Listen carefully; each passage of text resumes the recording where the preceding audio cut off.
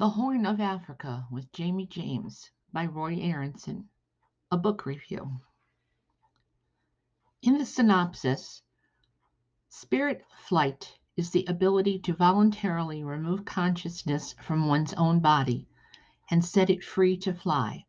Also, it allows to inhabit the body of others, mainly animals, and to experience life through their senses, emotions, and physical body. My review. Although 3 years have passed since the release of the first book in this series, I must say that it was worth the wait.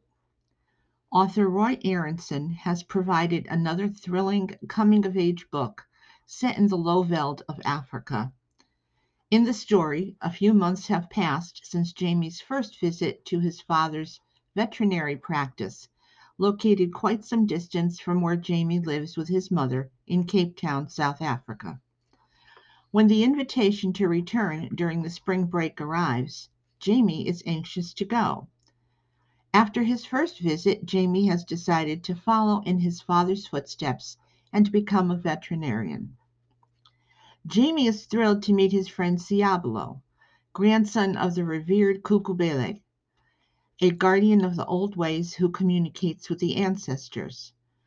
When Jamie learns of the rhino poachers who have been at work for over a year and who continue to evade capture, he and his friends and associates hatch a plan to stop this nasty business.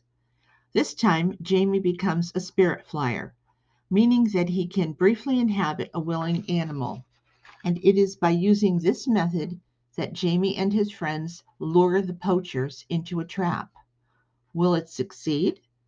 Or will the dark forces claim Jamie's spirit?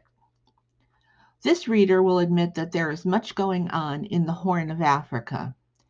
Characters we met in the first book, The Curse of the Ancestors, return this time around as well.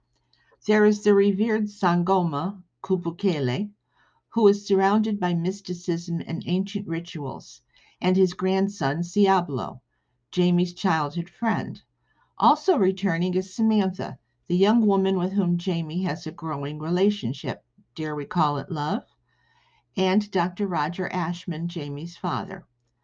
This group quickly imprint themselves on the hearts of the readers. The aspect of looking at the world through the eyes of an animal is fascinating and enlightening. It will take the reader on a journey of the mind and soul that is not quickly forgotten. The Horn of Africa is written as a young adult adventure, but as a not so young adult myself, I found it fascinating. After all, weren't we all young adults at some point? It's an easy to read story that will keep you turning pages and is over all too soon. I truly hope that author Roy Aronson, himself a practicing veterinarian, has more of these wonderful tales in the pipeline. Please don't miss this young adult thriller.